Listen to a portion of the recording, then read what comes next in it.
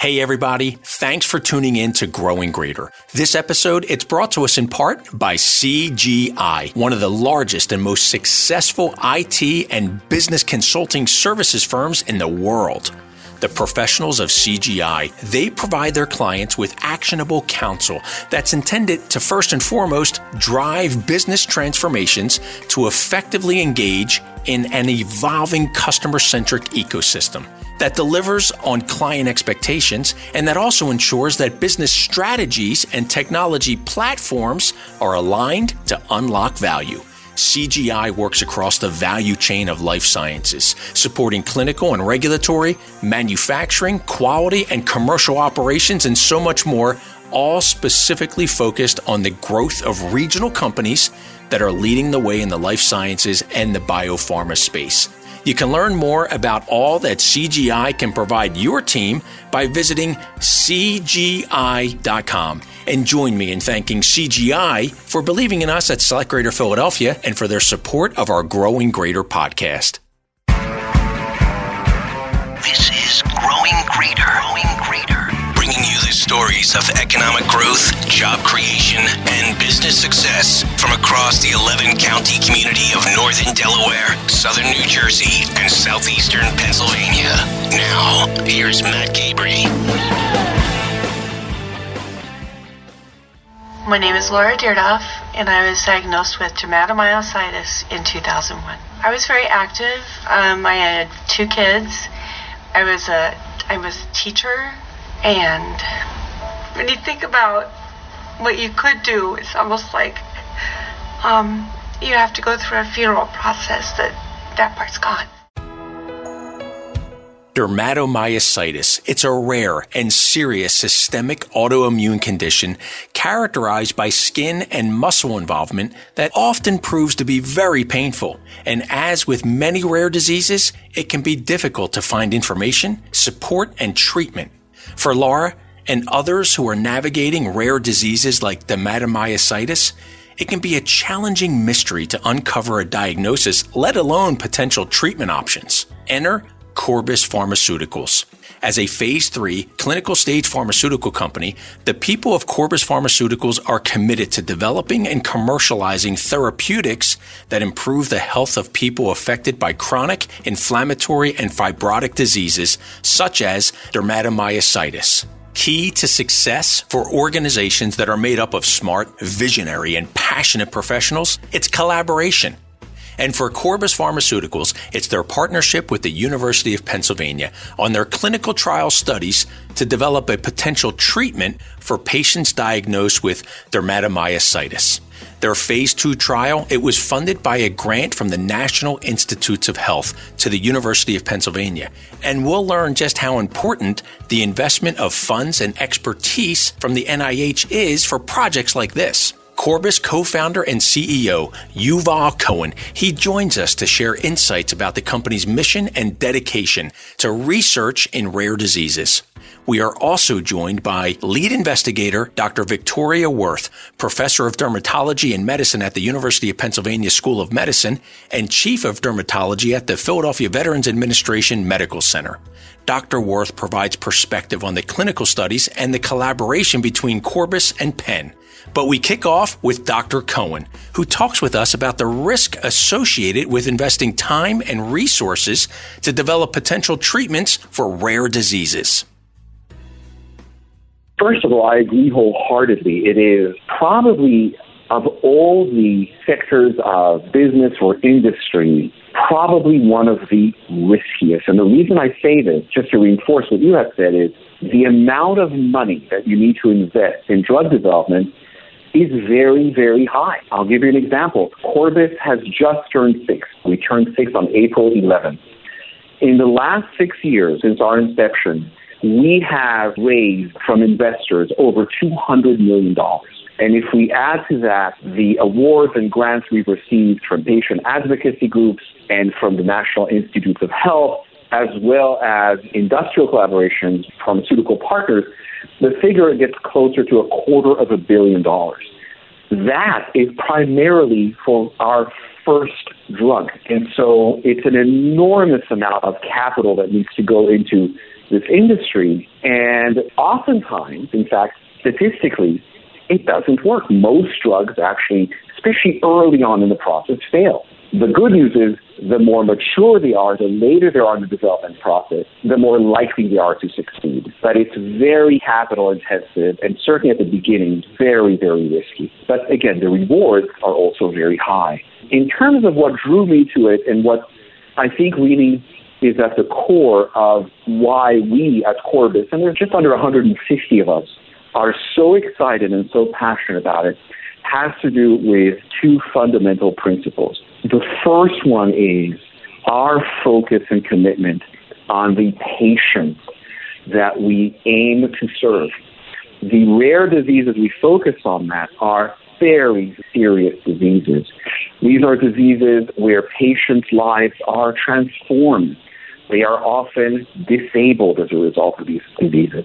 They often find it very difficult to be employed as a result of these diseases or study at school as a result of these diseases. And most tragically, the four diseases we focus on for our lead drug are all life-threatening diseases.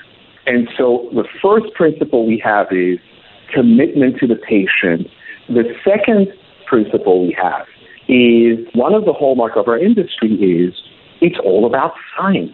And so we have a deep passion for the science at Corbus. And our science is, we think, particularly interesting because it has to do with an entire biological system in the human body, known as the endocannabinoid system. And what we've built at Corbus is a large group of people, again, about 150 of us, that focuses on almost all aspects to do with this science, from the very basic elements of discovering how cells use this system and discovering novel compounds that can be harnessed to influence the endocannabinoid system, all the way to how do you conduct a clinical study? How do you interact with health authorities? How do you ultimately market a drug like that? So patients and science are really at the foundation of both my personal belief and I think our corporate culture. Well, congratulations on the 6-year anniversary of the founding of Corbus, and equally, congratulations on encouraging investors to see your vision and raising over $200 million in support and funding. And I suspect some of that, Dr. Cohen, is related to your partnerships, not only with others in the pharmaceutical industry and your expertise, but also with world-class researchers, those like the team at Penn and Dr. Werth and her team, who are part of your operation in terms of supporting the clinical trial for one of your lead therapies. And I was hoping you could talk with us a little bit about that whole process of how does a pharmaceutical company ultimately choose to engage a clinical trial research partner to advance their idea from concept to proof of concept, if you will? You are absolutely correct. Everything we do is collaborative, both internally within groups within Corbus, but equally importantly is we constantly collaborate with outside partners. It would be impossible for us to do what we do, both as a company and as an industry, without collaborating. Science is collaborative by definition. And so for us, for example, it was very, very important that we collaborate with the best minds in the world when it comes to either our biology or the best clinician, and especially research clinicians, when it comes to our indications, to the diseases we focus on. And in the case of one of our indications, dermatomyositis, a rare, devastating, life-threatening autoimmune condition that only affects several tens of thousands of Americans and unfortunately, again, has a very, very devastating effect on their lifestyle and shortens their lifespan. One of the top researchers and clinicians in the world is Dr. Werth at UPenn. And it's interesting how Corbus and Dr. Werth actually started working together. It predates Corbus. It has to do with one of our scientific founders, Dr. Robert Zoulier, who is a rheumatologist who was also back in the day at UPenn, who really made that first connection between the mechanism of action of our lead drug, linabacin, and its potential application in a specific autoimmune disease of dermatomyositis. And that's really where it started. And then our chief medical officer, Dr. Barbara White, who of her own right is a specialist in these autoimmune diseases, had known of Dr. Werth before, knew her very well. And when she joined our company, it really was the perfect combination of external, world-class specialist in this disease, our own internal, world-class chief medical officer, and a scientific founder as well that were all perfectly aligned to work together. As we referenced earlier in our conversation, oftentimes the best opportunities come about through serendipity.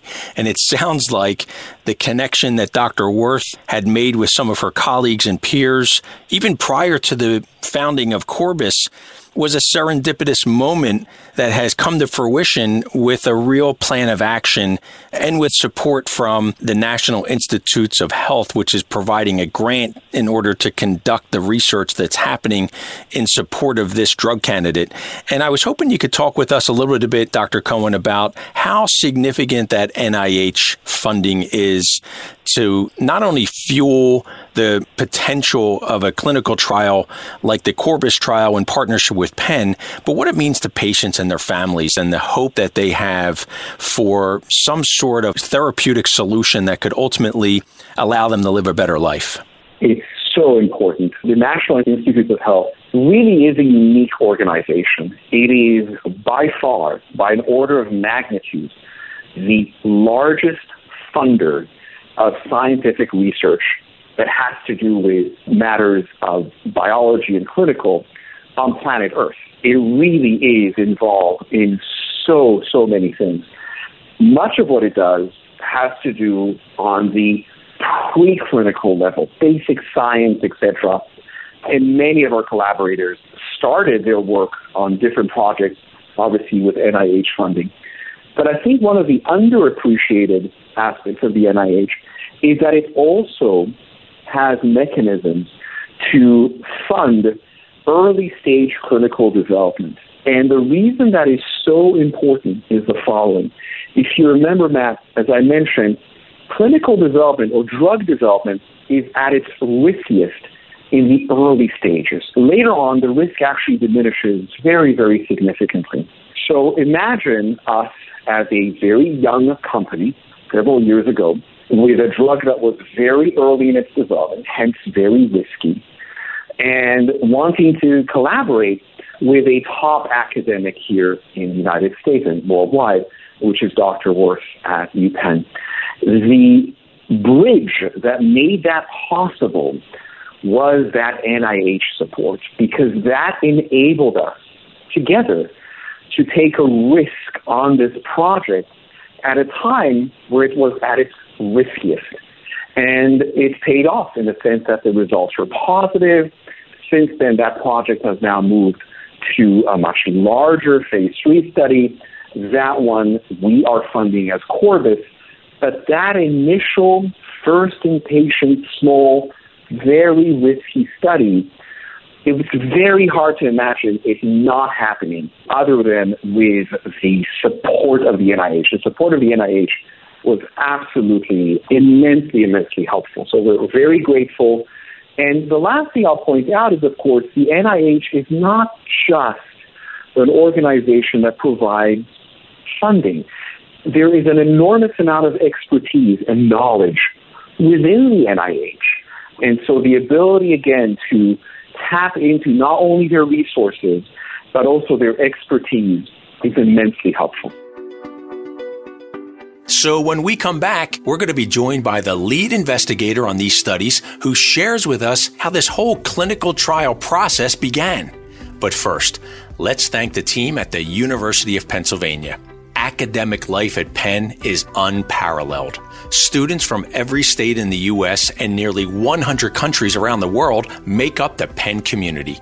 Consistently ranked among the top 10 universities in the country, Penn's award-winning educators, researchers, and scholars encourage students to pursue inquiry and discovery, to follow their passions, and to address the world's most challenging problems through an interdisciplinary approach. With a research budget of nearly $1 billion and more than 4,000 active faculty members, Penn's scale and R&D expertise sets them apart.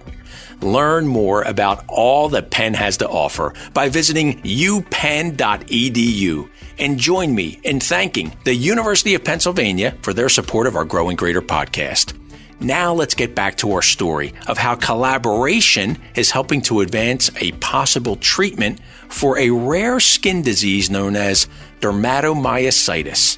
Dr. Victoria Werth, she serves as the lead investigator for these clinical studies. The story here is that I was approached by actually the person who had been working for 25 years on a non-psychoactive cannabinoid and was interested in seeing it used in autoimmune skin disease. And there was interest in several different diseases. I became really interested in dermatomyositis because there really haven't been any particularly advances in therapy, and the therapies we have are not ideal. And so I decided, given the mechanism of action of the drug, especially some of the studies that we had been able to do in our lab and had been done prior to that time, to think that dermatomyositis might be a reasonable disease to study. And so I wrote an NIH grant, and it was funded to do a placebo-controlled randomized trial that would examine, in a relatively small number of patients, but a large number of dermatomyositis patients, the effect of the drug over the course of the study. We were also able to get biopsies and skin samples as well as blood samples to be able to look at some of the biomarkers and effects of the drug in people who got placebo versus actual drug. And so it's been a really rich study to begin to think about what are the drivers in dermatomyositis and is this therapy actually going to work? Corbus is obviously the company developing the drug. I've worked very closely with them for many years. They've been wonderful to work with, highly ethical, and also very patient-centric in terms of the designs of the studies and their priorities. And it's been a pleasure to work with them over the years. Take us back to that moment of identifying and wanting to apply for an NIH grant. Was the inspiration patients that you were seeing in your practice? Was it the conversations you were having with your peers and with leaders at Corbus around how do we develop a treatment for these folks? Or was it something else that said, hey, you know what? This is an area that's so important. We want to, at the very least, apply for a grant to advance some of our research. How did that all come about? So one of the people who developed the drug actually before, and then Corbus became really the important developer of the drug. But the medical scientist who was working on that ahead of time actually approached me. And so we had a number of scientific discussions. And that's actually what precipitated me to write the grant and then to also work in collaboration with Corbus. And so that was a very interesting process. I just knew that there was clinical need because I was seeing so many patients with dermatomyositis. They were somehow all coming, very frequently to my practice. And I realized how ineffective many of our therapies were and how much these patients suffered. And so it was really nice to see a congruence of how the drug might be working and that it was very well tolerated with the fact that there was this therapeutic need. And that's really what precipitated me to get involved with the study. So we often hear this terminology, rare disease. And by the way, I'm glad to hear that some of the inspiration for this work comes from conversation that you're having with your peers. And that's what was a catalyst for you to say, let's apply for this grant and see if we can move the needle in this space. And coming back to the rare disease aspect of this, share with us, how do you define a rare disease? So it's actually more or less, I would say, from a regulatory standpoint, it's a certain number of patients within a country. And so in our country, if you have, I think, less than 200,000 people having that disease, then it's considered rare. Right. Gotcha. And when we think about patients in this specific area, how many folks are we talking about approximately? So that's the really interesting thing about this is that we don't actually know. I have seen probably upwards of 400 patients with dermatomyositis over the last decade or possibly a little longer. We have a prospective database that has allowed us to actually get a very good idea of how many patients are coming in, at least to my practice. And I would say that if you look at population-based studies, then the incidence is relatively low. But one of the issues is that the criteria for dermatomyositis would only in the past have allowed one to identify patients who had potentially the skin problems, but also had to have the muscle problems. And it turns out, at least in my practice, that over half of the patients have skin-predominant disease and often don't have muscle disease. So that group is pretty much unaccounted for. And when we've done studies and the people referred to my practice, only about 44% of them have been called dermatomyositis before they walk in the door. And they've been called other things, such as lupus, such as undifferentiated connective tissue disease, or unknown. And so what that is telling me is that the patients really do struggle to get a diagnosis. And part of that is because the criteria in the past didn't work. And the other part of it is just that it's a relatively rare disease. But I think it's becoming probably a little bit less rare, and there's maybe a heightened awareness as we try to improve on our ability to diagnose these patients. So I think we're identifying more. The other thing I would say is I worked very closely with the woman at the Karolinska Institute who was working on developing new dermatomyositis criteria. And we had a whole steering committee made up of about probably 10 people, which over the course of about a decade came up with and then validated new criteria that would improve the ability to diagnose patients. And now we can actually diagnose patients who have skin-predominant disease with these new criteria, which is something we couldn't do prior to this. That makes sense. When symptoms manifest themselves in certain ways, they get identified and they get a pattern, if you will, that are recognized by clinicians such as yourselves and other peers.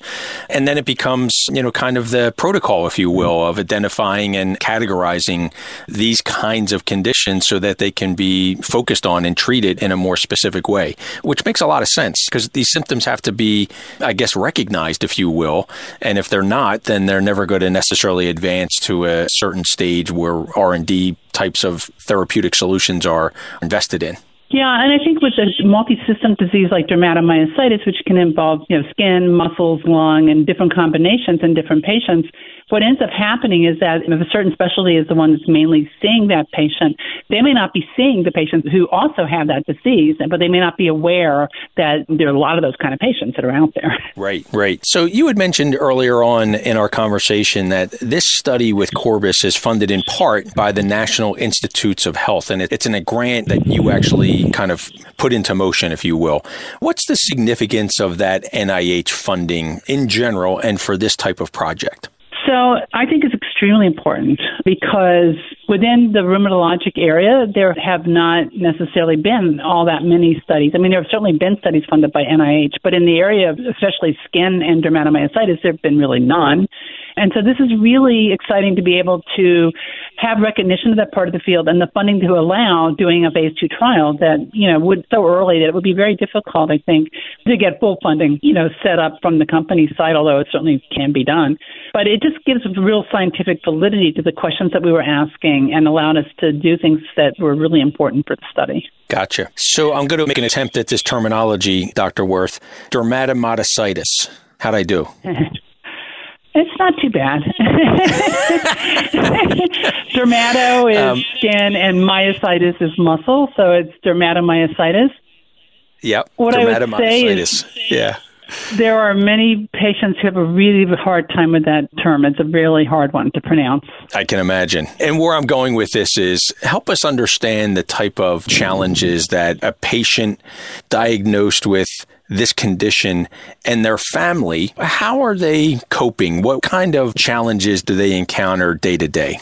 A lot. The impact of the skin part of dermato and the muscle part and the lung part can be quite dramatic, can be quite disabling. From a skin perspective, patients know the sun can be a trigger, so it really modifies their ability to do outdoor kinds of things in ways that they really don't like. If there are really obvious areas, it's very hard for them sometimes to be at work because people are looking at their skin and worried about contagion or worried about what's going on. So it can be really socially isolating. Not in an era of a COVID epidemic, maybe it's not so bad, but normally it's very destructive for patients to not be able to do things. And then from a symptomatic standpoint, patients are very itchy often and really keeps them from sleeping appropriately, and it's really a big problem. From a family perspective, just trying to support somebody who's trying to navigate through this disease and many of the complexities of getting the testing done on initially and then on an intermittent basis is difficult. And then the fact that the therapies are fairly difficult and not always effective. And that's really hard for patients and their families. So I know you've had positive results in a phase 2 study. What's the status now? Are we in a phase 3? And how large of a study are we talking about? So the phase 2 study involved 22 patients, 11 in each arm. And then the 11 patients who got placebo were able to be crossed over into the active arm. And they all got drug. And what's been really amazing about working with Corbus is their commitment to the patients and their commitment to long-term safety of the drug. And so some of these patients are now going on 3 years or longer on a long-term extension. And given that the drug has helped quite a number of these patients, they're very grateful to be able to continue this drug and also to be able to collect any information about potential side effects that could be seen. I can imagine for a patient and his or her family, it has to be a game changer for them to know that this is on the horizon.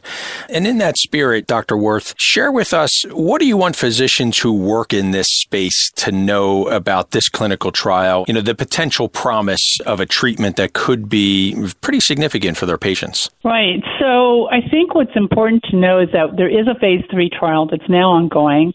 And the goal is now to really look at many more patients because that's what you do in a phase 3 trial. It's somewhere on the order of 150 patients, which is a lot of dermatomyositis patients.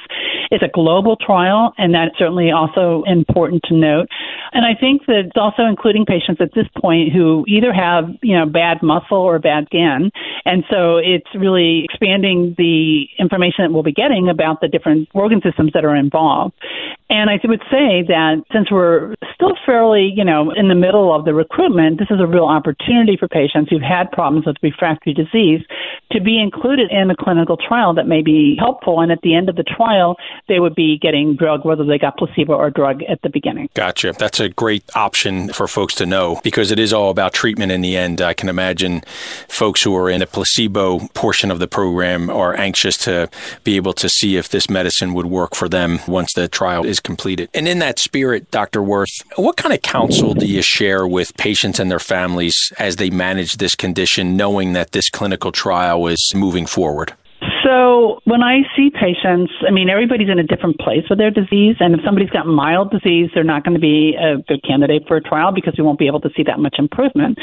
And people need to be on some kind of active treatment and be failing it because if they're getting placebo, you don't want the patient to be untreated for the length of the trial. And so we have a lot of discussions about who is the right patient to be in a trial. And they have to have enough disease, but also be in a place where they can live with their disease in case, they're not getting better for a period of time.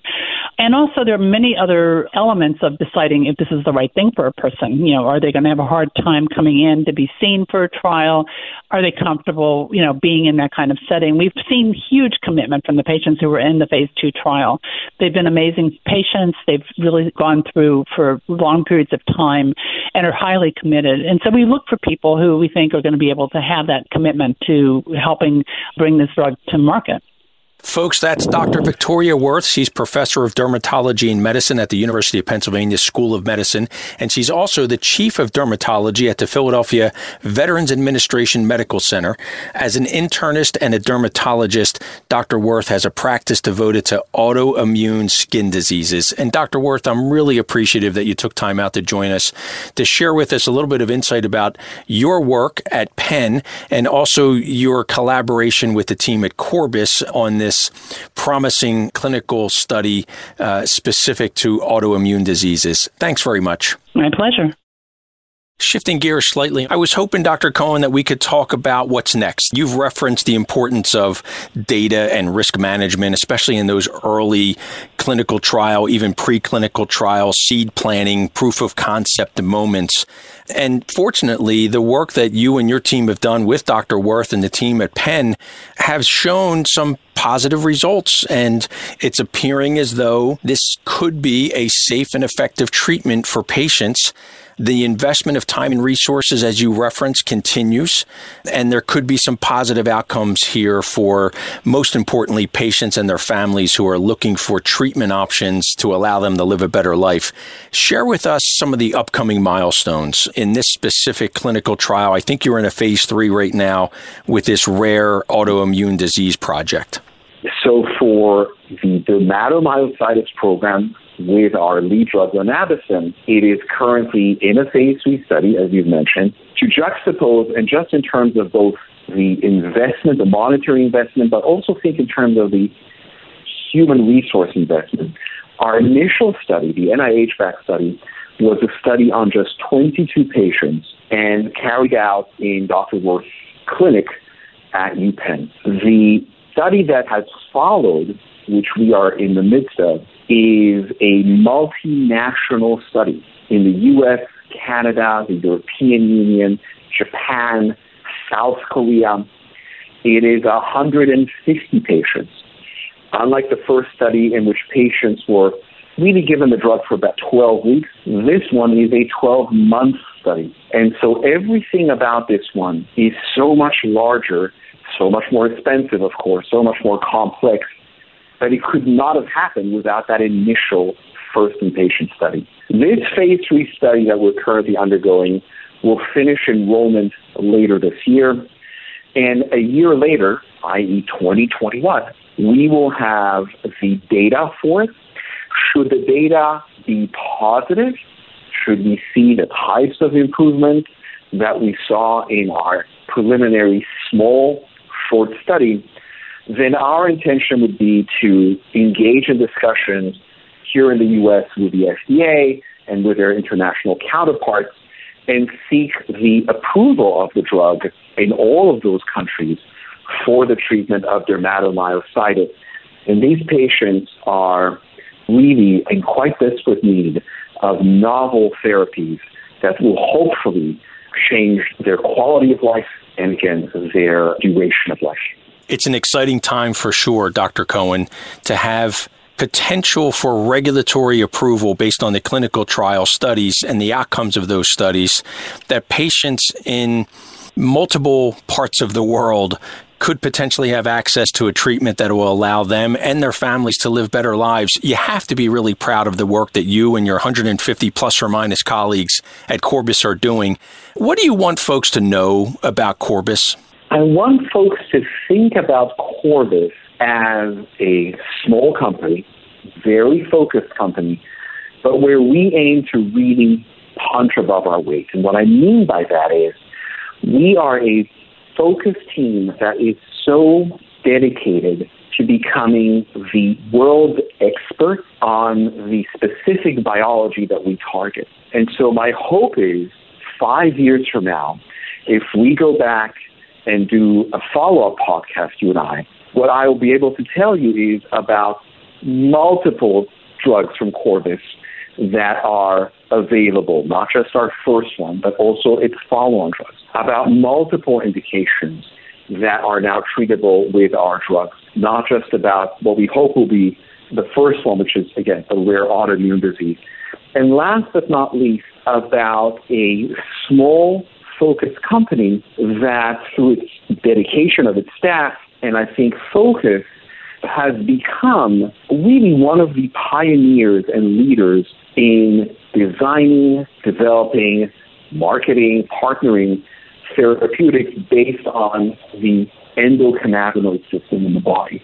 That's certainly my hope, and I hope that a few years from now we get to have this call again and that all of that comes true. Absolutely. I'm going to take you up on that opportunity. And what I'd love to do is do it in person, because we are now having this conversation through the very rare and unique pandemic containment situation where we're speaking remotely as opposed to having you in the studio with us. So I do look forward to following the success of Corbus Pharmaceuticals and would love to take you up on that opportunity to learn more about the milestones that you and your team are going to achieve in the coming months and years. My wrap-up question for you, Dr. Cohen, is a young person comes to you, they admire your career path, they see that you have a focus on science, but you also have a passion for helping people. You have an entrepreneurial type of blend that you've sprinkled into the mixture of Yuval Cohen's career. What kind of advice do you share with a young person like that who asks you for some insights on how to best navigate their journey?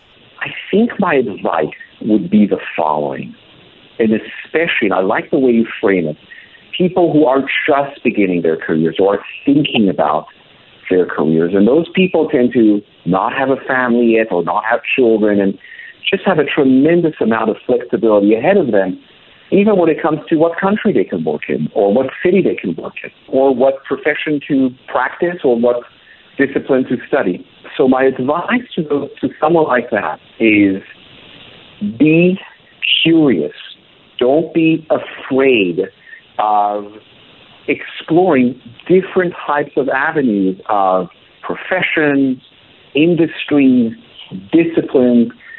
Now is the time for you to do so. And talk to as many people as possible.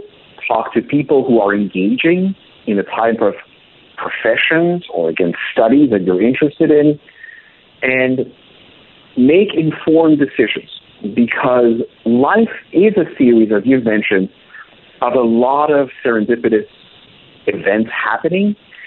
But without that curiosity, without that sort of intellectual flexibility and spontaneity, those serendipitous events mean nothing because you won't act upon them. You may not even recognize when they happen.